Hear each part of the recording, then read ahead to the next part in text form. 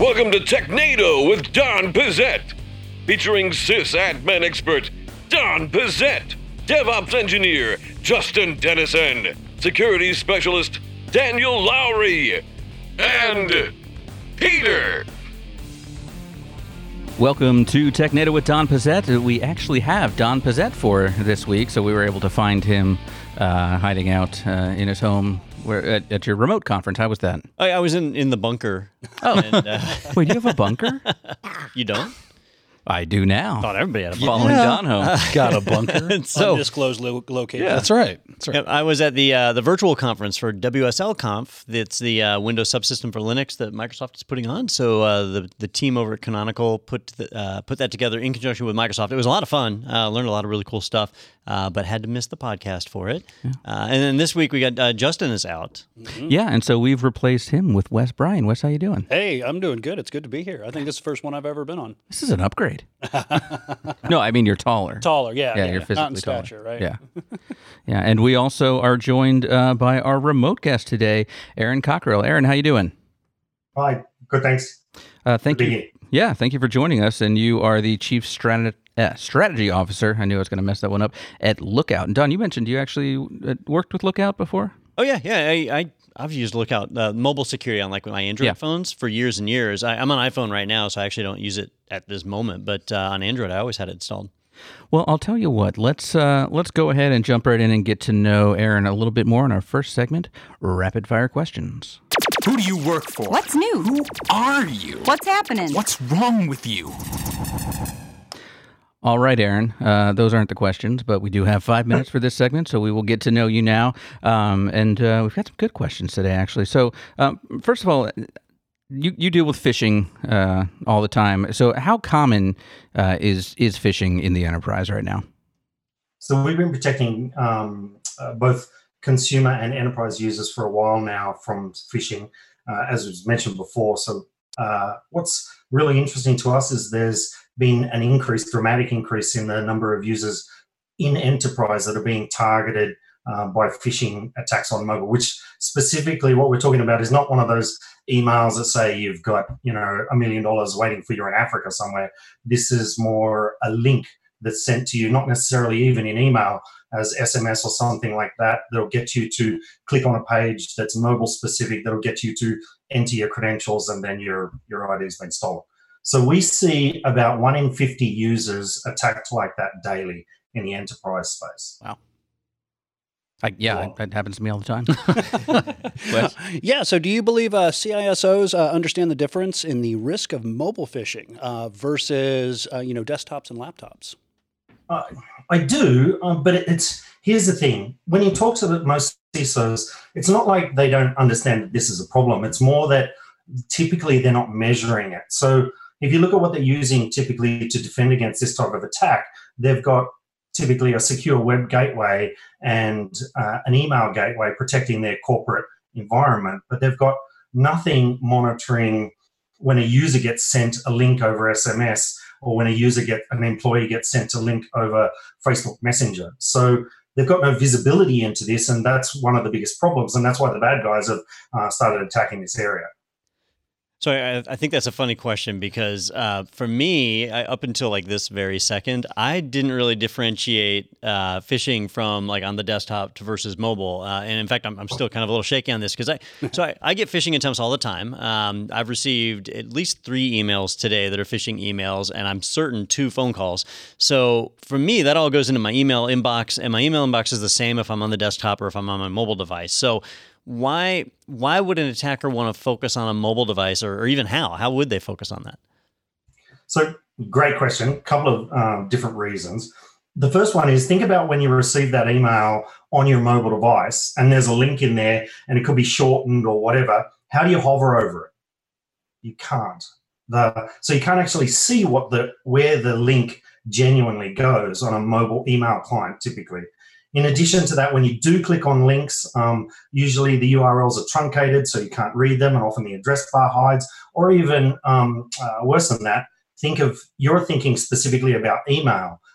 These links could be coming in SMS, they could be coming in Facebook Messenger, or any of those different mechanisms. And so you're also predisposed to trust many of the the social platforms that end up sending you these links. So it's very different to corporate email, because most people, firstly, corporate email filters do a great job of filtering this stuff out. But secondly, when it's sent to you in a personal context, you have a much higher level of trust associated with, say, for example, who it comes from. If it's an SMS from your wife, which is easily spoofed, as we know. Now, Aaron, as a security professional, I know what I do to protect myself when I have a phish come in on my email. I throw my phone on the ground, I smash it, I burn it with fire. Yeah. That usually takes care of the problem. And now you're offering me Lookout here. So what can you tell us about what Lookout does to protect us mobile users? So the most important aspect of it is we add to what is done in email. Maybe not in quite the same way that you react, but what we do Maybe. is we filter all of the network interfaces on a mobile device, and that's really important because the mobile device is connecting to lots of different Wi-Fi networks all the time. It's connecting to the cellular network, which is typically unfiltered, and it's connecting through paired connections and all sorts of things. If it's a tablet, through Bluetooth, and so we filter on for malicious or phishing links on all of those interfaces, regardless of where the device is connecting.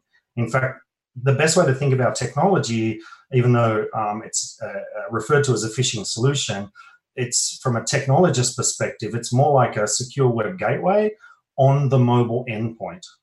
Because you've got to think of all of these devices are now outside the perimeter. They're no longer reliant on the corporate security perimeter. So you've got to move those services like secure web gateways out to the endpoint. So that's what Lookout's done. And it's funny, Daniel, the reason they're called Lookout is because that's what you're supposed to yell before you throw the phone at the ground. Exactly. The last thing you want to do is injure someone. Now that I can automate the setting on of fire, Yeah. just through an app, it's really nice. Samsung did that, right? Wasn't it the Note 7? That's exactly right. People didn't know that's why. It's because you got a fish. Looks like we've got a fish here. We're going to set this on fire, and now you can't bring it on planes anymore. All right, well, let's go ahead and shift gears now to our next segment, which is big news this week.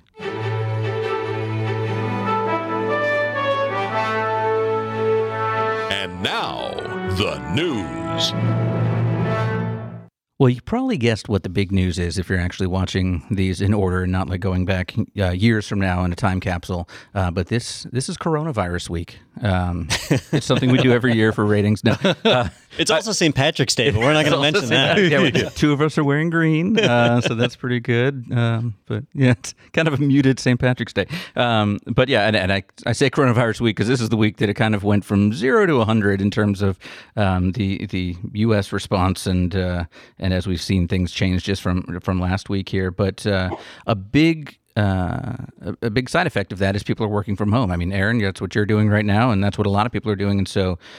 Security, that's a big issue for us right now.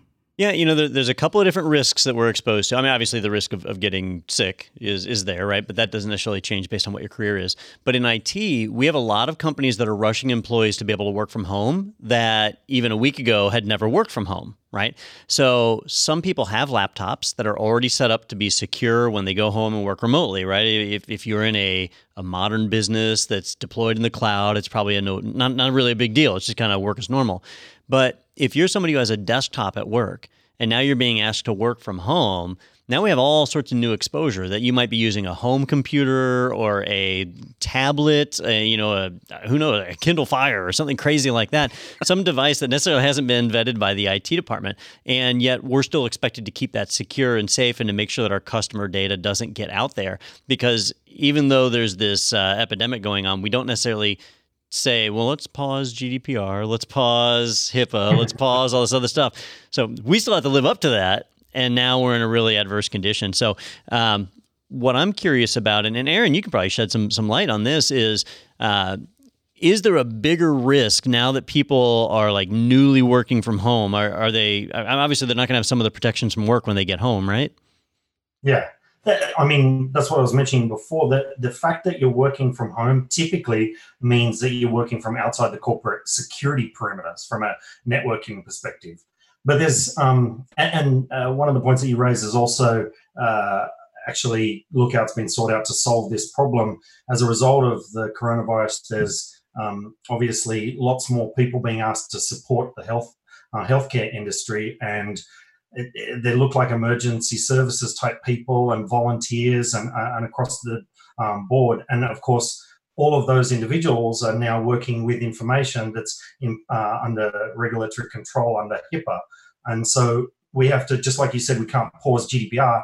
We equally can't pause HIPAA, yet we're asking volunteers to come in and help with looking after people. And a lot of that is using their own devices that are unmanaged and so on. So yeah, it's presenting a big challenge.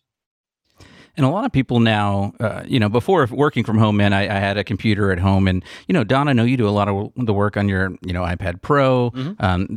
I'll look at my phone if it rings and see, what messages are coming in. And I think about, if I'm on the computer, I better be on my VPN. But if I'm checking an email on the mobile device and then I click a link and spend 10 minutes doing something there, I'm not thinking that same way. Is that something that Lookout helps out with? Yeah, definitely. That's specifically what the phishing protection does. Because you're, like I said before, you're outside that security perimeter, and so that's where we can jump in and stop malicious links getting to the end users that are using unmanaged devices at home. So, have you seen an uptick in requests and people reaching out to you, and how things have been going for you guys? Yeah, dramatic uptick in that particular area. So specifically where users are being asked to work from home, in the healthcare industry, and also in the emergency response areas. Yeah, what I'm seeing is that, when people use something like an iPad, right? So we'll use my iPad as an example. It's encrypted by default, right? Apple does that, and it's relatively secure from that standpoint. And when I use an application like Microsoft Outlook, right, that's connecting to my Office 365 account, so it's a cloud account. It's being stored on encrypted storage. It can be remote wiped by an administrator, so there's a lot of security in place. When I'm here at the office, I'm passing through the company's firewall, and I'm in a secure facility, right? We have key-carded doors and all that. So it's an extra level of security. But when I'm at home, sure, I still have the same level of security on my iPad, but I don't have key-carded doors at home, and I don't have a web filter at home. So I'm, in theory, browsing the completely unfiltered web, and it's up to me to exercise self-discipline to not click on that link, to hover over a link before going to it, versus when you're at the office and things are getting scanned. Now, one challenge that we're bumping into, and actually I imagine this affects you guys, Aaron, is that when I install our security suite, like say I have a user who's going to work from home and they say they're going to use their personal computer. We install a security suite on there. That's going to be scanning every URL they click on. And so there's a big privacy concern. When it's a company machine, that's our machine. We own it, so we can scan whatever we want. But when it's their home computer, we can't differentiate between when they're just doing casual Facebook on their own time versus doing work anymore. So have you bumped into privacy concerns with that? Because you guys have to scan URLs as well. Yeah, no, that's an excellent question. We run into that all the time, actually. So what specifically our product does in that area is when a user clicks on a link that could be phishing or malicious, we don't actually notify the administrator, nor do we even capture that URL specifically. We notify the user that, the administrator that this device was exposed to a phishing link or exposed to a malicious link, and we blocked it. We can even notify the administrator to say that this user has clicked on a malicious link and it appears that they've interacted with it, and so that's highlighted as an issue. But we don't say what that link was or what the URL was, what the domain was, or anything like that on an unmanaged or personally owned machine, because obviously it's where your browsing history is pretty telling about your lifestyle and so on. So it's highly private information. And let's just keep it at that. We do inappropriate content filtering as well, but we focus on the phishing and malicious. Well, what's inappropriate to you is... Yes. Inappropriate. Yes, it's also inappropriate to me, but it's on my computer. So he just loves it. Yeah. So I got to switch computers now when I'm at home. This is great. Where's that Brave browser? Yeah, exactly. Hey, believe it or not, there is other news out in the world other than just coronavirus. Hackers seem to not have. They don't take a break. Yeah, which is disappointing. They're still like quarantining themselves in their mom's basement. Yeah, they're like, we've been doing this for our whole lives. We're ready. Yeah. So, hey, we're going to get to that news, but first we're going to take a quick break. We're going to be right back here on TechNado with Don Pezet.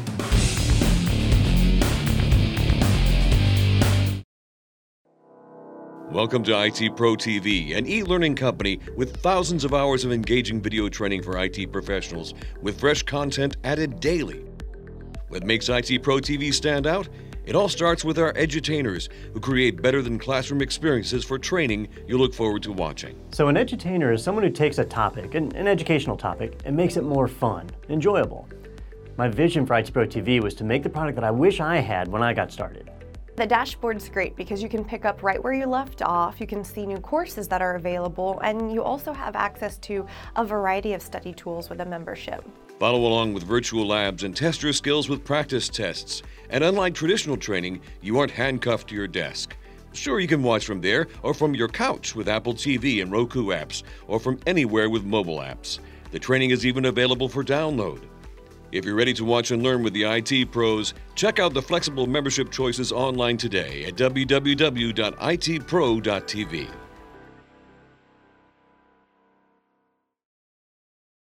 All right, welcome back to Tech Native with Don Pizzette. We are having some fun here. We're having some fun. We're talking about coronavirus. Never mind. We're not having fun. We're having a bad You kind time. of look like you're having fun. Yeah, I know. I'm smiling. We're talking to Aaron Cockrell here, and we're talking about the news. So let's go ahead and jump right in with our first article of the day, which is over at PCWorld.com. How Intel is changing the future of power supplies with its ATX 12VO spec. A major change will rejigger, I don't like that word, the balance of power in PC power supplies for the first time in 20 years. And, that's one of the parts of a computer that you don't think about. You think about the chips and all these things are upgrading, but the power supply, I can't tell you the last time I heard of, did you hear about the new, changes to power supply? So this has got to be exciting for you. And I know you're a big hardware guy, Wes. Power supplies. Oh, go ahead, Wes. Oh, no, I was going to say this is a big change because a lot of it's just hidden under the radar. You go from like a 2 to a 2.1 to a 2.2, and it adds like little efficiencies. A 2 what? Version, right? Okay. Just a little version number. minor version yeah. number. And you don't hear it, but this is a major restructuring here. Yeah, power supplies haven't changed much over. ATX was standardized like 20 years ago now, and it hasn't changed much at all. You have heard about like when they switched to the metal colorings, the bronze and platinum and gold, based on power efficiency. Power efficiency has really been getting better each year, but it's kind of reached a point where it's as efficient as it's going to get. And so now they're trying to find new ways to make the power supply more efficient. And with the ATX 12VO standard, they are dropping the, what is it, Wes, 3.3? 3.3 in the 5-volt rail because, 5-volt rail is used, but the 3.3-volt rail is not really used much. Yep. And so those were extra power supply or power rails or cables, basically, that were used for things like floppy disk and some of the older hard drives would use those. Did those need more power, or they needed less? They needed less power. Yep. Okay. And we don't have those devices anymore, and almost everything else in your computer is standardized on 12 volts. So with the new ATX 12VO standard, they're going to basically say, look, your power supply is only going to put out 12 volts. And that allows them to be more efficient because they don't have to have the extra transformers in there, so that's good. But a lot of people are still going to be using 5 volts for various little things. So that means the motherboards are going to have to incorporate some kind of transformer to provide that alternate power. And that means more components on the motherboard. And while motherboards don't fail very often, power supplies do.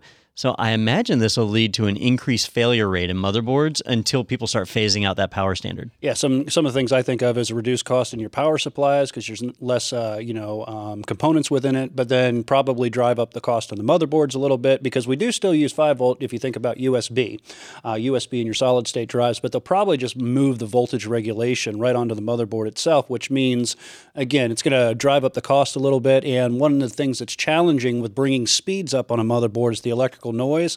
Well, if you have voltage regulation that's going on the motherboard, it can increase the noise too. So you could see increased interference as well. But you're not saying like actual audio noise. You're saying the noise electromagnetic interference. Yeah, because okay. It's a voltage. It's electrical current, and the faster you go, that's more electrical current. So sure. If you're putting more of those components, you've got to shield different things. Exactly. So you're going to probably see that motherboard cost will go up a little bit. So they definitely have to work together. But the article was saying that will that be offset by the reduced cost in the power supplies? Because they're saying the power supplies should become cheaper. Yeah, that I'm not exactly sure. Well, for people that are buying entirely assembled units, right? These are for a wash, like built right? Yeah. Yeah, if you're a build-it-yourselfer, you'll on the old school. Yep. And it'll probably take a year or two for this to even really start to get out and out. Yeah, they said there's going to be there is a bit of a standoff between motherboard builders and power supply builders are like, well, as soon as you build that power supply, we'll give you a motherboard. No, we need a motherboard so this power supply has something to shoehorn into. Oh, hold on there, sir. And it's kind of back and forth. The schoolyard fight. Yeah. No, you hit me first. Yeah. That's right.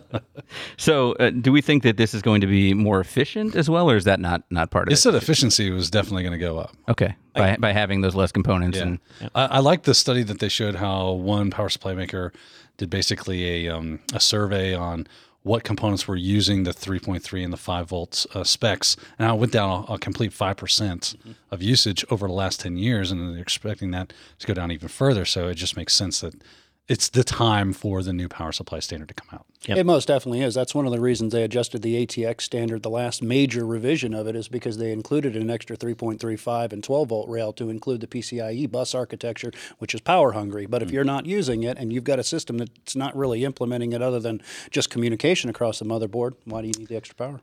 That's a great question. Yeah. I was wondering if you were going to fall asleep over there. I don't know what the things are that That's Wes right. said. So I'm going to move on to the next article then, and that's from Silicon about motherboards. Angle. Oh, God, again. No, I understand some of the words in this one, too. VMware embraces Kubernetes in its biggest product blitz in a decade. And this is when it's sad that Justin's not here to talk about, because he embraces Kubernetes all the time, day, I feel like. yep. But I was really hoping to give a damn. so was there anything? Was there anything else big in the product blitz from VMware? Or is All this the right, big so one? VMware did a whole host of product announcements just last week. They released VMware vSphere 7, and if we were filming this podcast 5 years ago, people would be really excited because VMware dominated the enterprise virtualization market. But now, since most people have shifted into the cloud, people have been talking about VMware going out of business for a while. Well, VMware has taken the stance of, yes, enterprise virtualization is not that big of a deal anymore, but trying to support more than one environment is. So maybe you have some servers in the cloud, some servers on-prem, maybe you have some in AWS and some in Microsoft Azure, and you want to be able to manage that all through one platform. And so they have pivoted, and with vSphere 7, they are now offering basically hybrid management of multiple environments, and they have completely embraced Kubernetes, which is really funny because people viewed containers as like the VM killer, and they're saying, well, no, you still need to manage those containers. If you want to deploy a container on-prem, clone it up into AWS, clone it over into Azure, have it run from all three places simultaneously, you can manage it all in one place inside of vSphere. So that's pretty cool. They've actually incorporated Bitnami virtual machines. So if you want to deploy a WordPress server, you don't have to install an operating system and install WordPress. You just pull the Bitnami image and it comes right in and fires up, runs in a container or a VM you pick. So really neat stuff that they're doing there and keeping their product relevant. Were they supposed to have a conference? Was that because normally you make these kind of announcements at a conference? Did they have one that was canceled? I don't. VMworld, they do is that- VMworld every year, but I think I think that that's was later in the year. Yeah, that's interesting though. That kind of an off-cycle big announcement, but exciting nonetheless. Daniel, don't worry, we have a security article coming up. We're going to get to it, and then we'll bring in Aaron there to talk about that as well. Unless Aaron, you have thoughts about VMware's big announcement about Kubernetes. I think it's great. See, all right. I'm on the same It's page. Yeah, about time. we're on the same page. That's what I've been saying for years. All right, let's take a look over now at Phoronix for our next article. Amazon AWS launches Linux-based Bottle Rocket for hosting containers. Some more container news, Bottle Rocket is that's an AWS service, right? Yeah, it's an in-house thing. Now, they've open sourced it, so you can run it in your own on-prem hardware if you want. It's basically a Linux distro that they have built kind of custom style. It is designed to run in a read-only mode, so you're not allowed to write to the file system at all. And it has a subsystem built on top of it, basically, built entirely in Rust that's designed to run containers. So here's an operating system you're not meant to mess with. You deploy this OS, and it just serves as your container platform. And so you deploy your containers like crazy on top. You can run it on-prem. You can run it in AWS, and it's nice and safe. And you actually, if you deploy it in AWS with the Bottle Rocket service, you don't have access to that underlying service. It's kind of hidden from you, and it uses a technology that you might have heard batted around called DM Verity, where every file block across the entire file system of the host OS is digitally hashed. And anytime it reads a file or reads a block off of that disk, it checks the hash. So if any modification happens to it, it knows and it red flags and it shuts the system down. So it's in theory a unhackable file system, not necessarily an unhackable OS, but the file system is in lockdown. Might as well be burned to a CD, really, right? So you can modify in RAM, but it's designed to be a ultra fast, ultra stable container host, and it's open sourced, so anybody can run it today. It's like Knoppix for containers. Yeah, remember Knoppix? Yeah. There's several OSs that have tried this, just as a simple OS, but being tied to an Amazon service like this, that gives it a lot more credibility. You can get support on it. So if you're locked out from the image, you don't have to worry about updates. They're handling all that on the back end and everything. Right. No, I mean, you can still screw up your container. Okay. Right. Yeah. So Okay. you can package all sorts of out-of-date libraries in a container. Gotcha. So what's the use case for something like this as a business? Like what would I be using BottleRocket for? So the main thing would be like if you're a developer and you want to create the app on your laptop and then you want to deploy inside of AWS. Right? Now, you already know you can use Docker or whatever to create a container. It's in one format. You can easily deploy that up into AWS.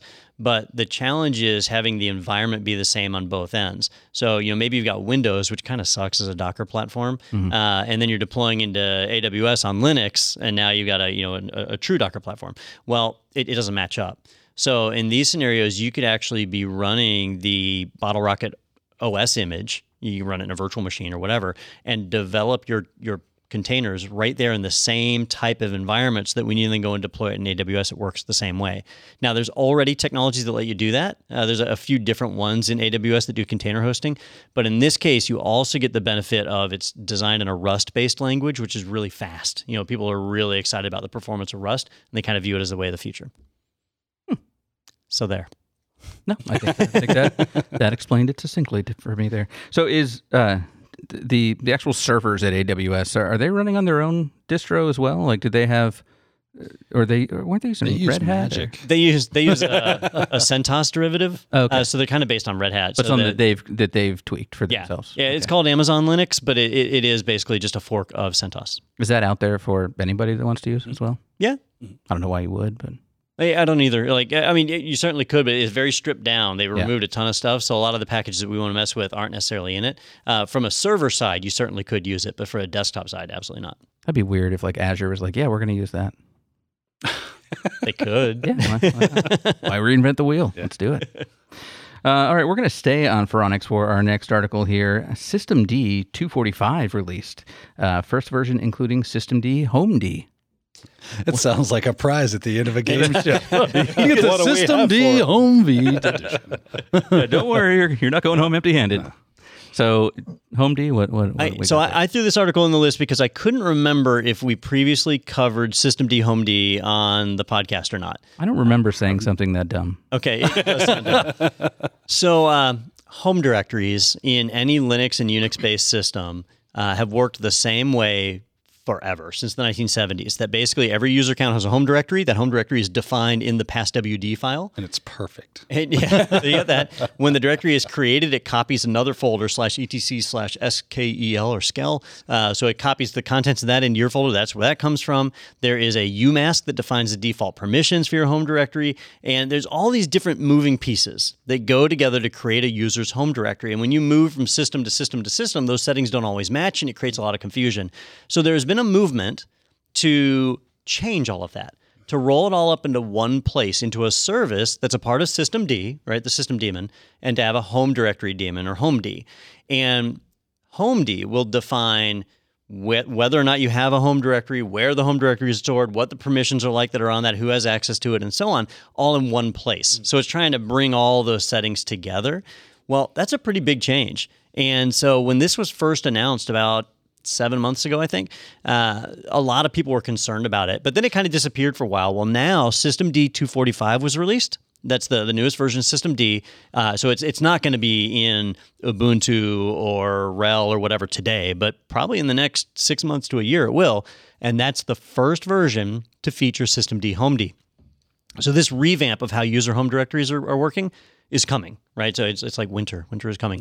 In this case, you got to plan for it, and you don't have to use it. It's kind of an optional thing for now, but eventually it will become the way of managing home directories, and it'll be very important. Actually, I was reading the comments below in the article, and they were saying that they think that Ubuntu has missed the boat on HomeD just because, they have life cycles in which they release long-term supported operating systems, and this just missed it. Yeah, that's coming up soon. And right? so you'll probably have to next get, month. a rollout version. I don't know. It's not that big a deal. I right? know. It's So 20.04. Linux users, man. They are the worst. I That's not what you were saying. I'm sorry. 20.04 comes out next month. Comes out in April, and that'll be a long-term support. They'll support it for 6 years, 8 years, 6. I think LTS is 6. It's 4 6 days. years, 3 and 3. Yep. Yep. So 6 years, but we'll have 20.10 later on, and maybe that gets it. Or worst case scenario, you got to wait for 22.04, 2 years. That's not a big deal. That. Yeah. Aaron, are you a Linux guy? I'm always curious to know people's distro of choice.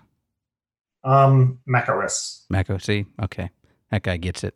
Well, so Me too. Mac OS, right, based on BSD. BSD. It has all the home directory stuff that I talked about earlier, but it doesn't have systemd, and so not a risk there. I remember the first time we did an article about systemd, and I think I called it systemed. System. I just assumed it's one of those new startups where they just drop the vowels. Then Don started talking about it, and his nose started to bleed just slowly. Every time I say systemd, I think Tenacious D. Yeah, It's a little bit different. Jack Black's going to come out. Stop that. that is what they would use for sure. Hey, our next article is actually not an article at all. It is a tweet. Is the tweet. It is a series of tweets. In fact, it is 2 tweets, which got very confusing just in the way Twitter works. That sometimes they put like 1 of 2, 2 of 2. But then they started this tweet with dates as well in the same format of number/number. So it's like, wait, 1 of 2 and 3 of 4? And then 3 of 9? What's going on here? Okay. So this is from Avast, Avast_antivirus on Twitter. Last week on March 4th, Tavizo, well, I guess it's a user's name, so we're not sure. Yeah, I have no idea. Reported a vulnerability to us in one of our emulators, which in theory could have been abused for RCE. Then on March 9th, he released a tool to simplify the vulnerability analysis in the emulator. Today, to protect our hundreds of millions of users, we disabled the emulator.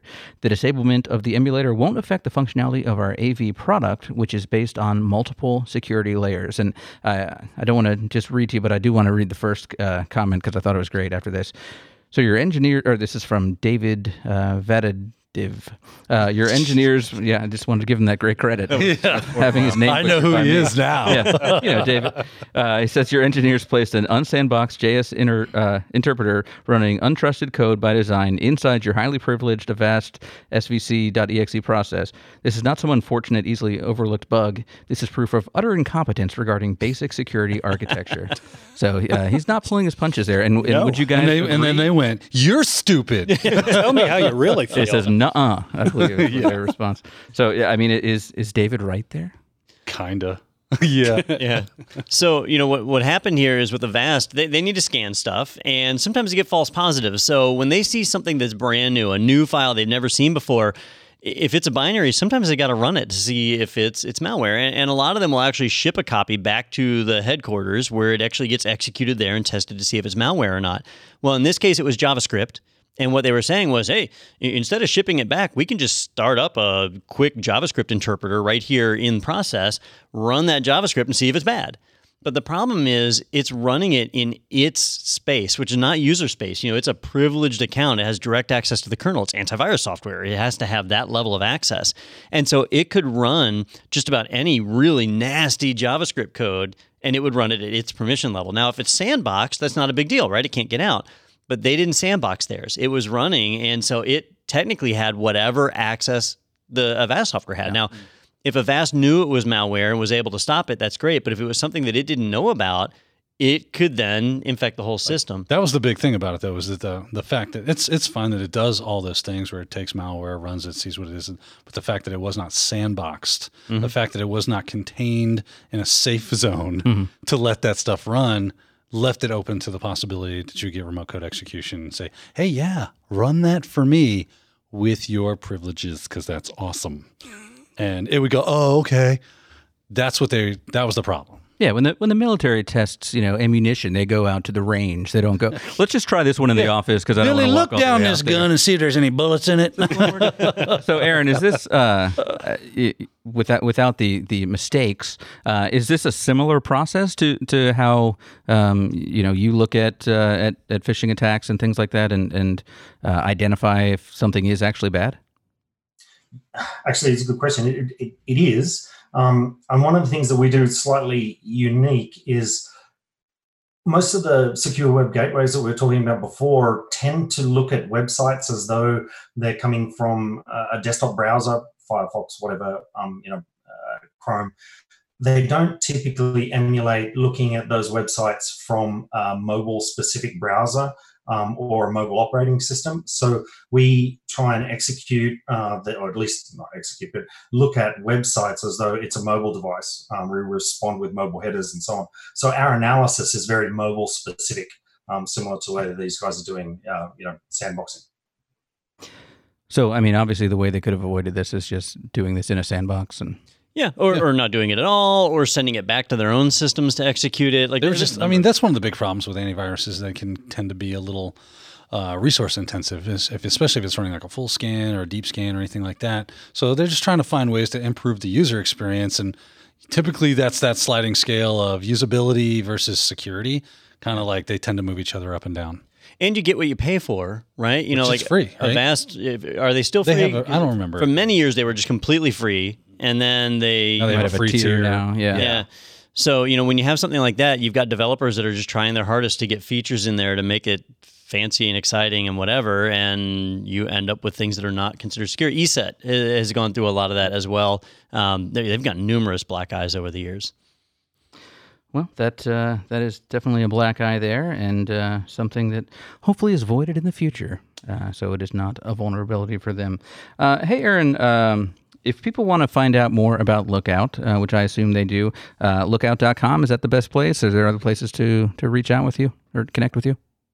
Two places where I'd recommend they look, obviously lookout.com, but the other one, we've been publishing the results of our machine learning targeting phishing that's mobile specific on Twitter, since you guys are talking about a Twitter article at the moment, which is Phishing AI.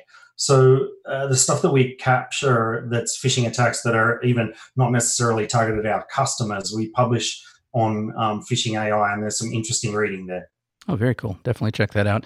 And yeah, I assume normally this is the part where I say, what trade shows are you going to coming up? But which virtual cons are you That's kind of on hold now. But, anything big coming out in the future we should keep an eye out for, or just, kind of stay tuned to the website to see anything coming up?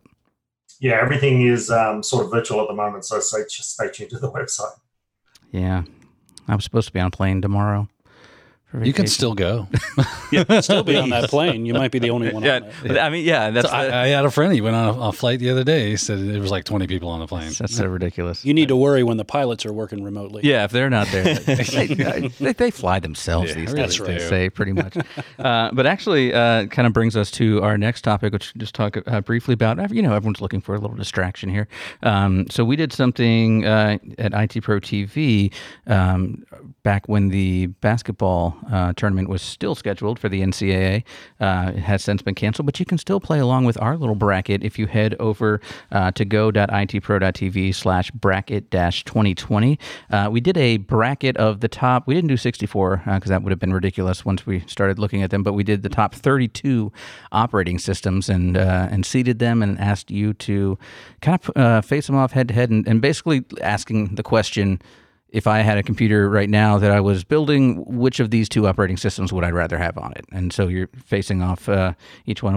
Can I take a peek at yours here, Wes? Sure, absolutely. So we've got Windows 2000 versus Vista, which is obviously a 1 seed versus a 32 seed in that case, because I don't think anyone would pick Vista. But I'd totally take Vista over 2000. Would you? Yeah, it's like I mean, just talking 2000 about came out like 20 years ago. But you got to think of it in. I took it in terms of like my experience with that operating system when it was a valid. Yeah, it was operating Sure. Oh, okay. I thought you were saying Sure, otherwise- That's what I Yeah. was confused. If I was had like, to pick today, I'd pick this in a heartbeat. No, you picked right, Wes. You went with 2000 there. But Wes, your champion in the bracket. mine was you filled Windows out. 7 just based on experience. I really like the operating system. Unlike some of my cohorts here, I don't change operating systems once every couple weeks.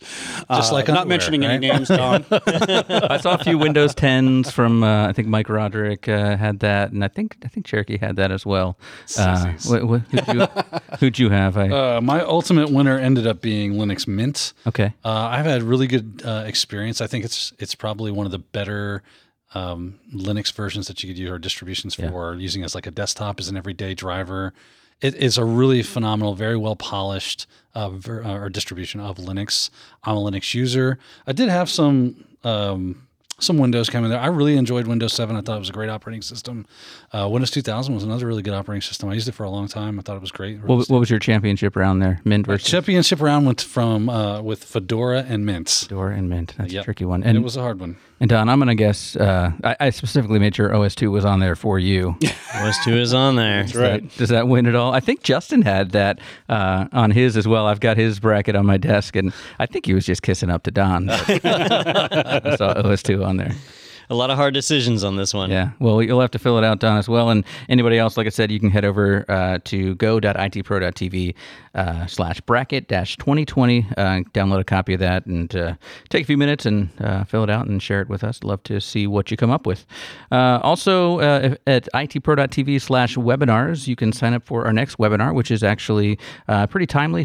Security on the go, protecting your devices, data, and yourself while working remotely. I know we kind of tweaked this a little bit recently to say, hey, originally it was kind of about traveling and working on the go, but now, with everyone working from home, we've got even more focus on this. So if you head over to go.itpro.tv, or excuse me, itpro.tv /webinars, you can sign up for that one. You can also take a look at all of the past webinars there and enjoy them as well while you've got some time in your hands. Also on the internet there, go.itpro.tv /technado is where you can find out about IT Pro TV and a coupon code for 30% off your personal subscription. You can also fill out a form for a business plan, find out all the great things that are available to teams as well through our Pro Portal and things like that. That's all at go.itpro.tv /technado. So definitely check that out. All right, guys. Well, Justin was missed today, but, it worked fine for them, just like it worked fine last week without Don. Well, for all our listeners at home, we may not actually all four be here in studio because we are less than 10 feet apart from each other. We are. So next week's podcast might be a little bit interesting. Tune in for that. But for all of you who are working from home or dealing with friends, family, coworkers who were affected by COVID, we certainly encourage you to stay safe out there and leverage technology to its fullest to make sure that you are able to continue working, communicating, and staying in touch with your family. Living. Yeah, it's important. Yeah, in that order, right? Yeah. But definitely stay safe out there. And maybe we'll test the limits of Zoom next week, or we could have two people in here, like where Daniel and I stand, that's far enough apart, and then we could have like two remote or one over there. We can use one of the mics on that yell side across of the room. Yeah, that seems fair. There's other cameras in the room. You could. Yeah, right? Exactly. We can make this work. Yeah. We have microphones. It's what we do. Yeah. How long are these cables? Yeah. Come on. I'll be over there. Hey, Aaron, thank you so much for taking the time out of your day to speak with us today. Oh, thanks very much. It was fun. And remember, always yell "look out" before throwing your phone on the ground. And you don't tell me what to do. It's common courtesy. Okay, it's like yelling "4" on the golf course. My favorite Mitch Hedberg joke was always, "I've never yelled 4. I was always so busy yelling, ain't no way it's going to hit that guy." Mitch Hedberg. All right. Well, thanks everybody for joining us, and hopefully we will see you next week right here on TechNado with Don Pezet.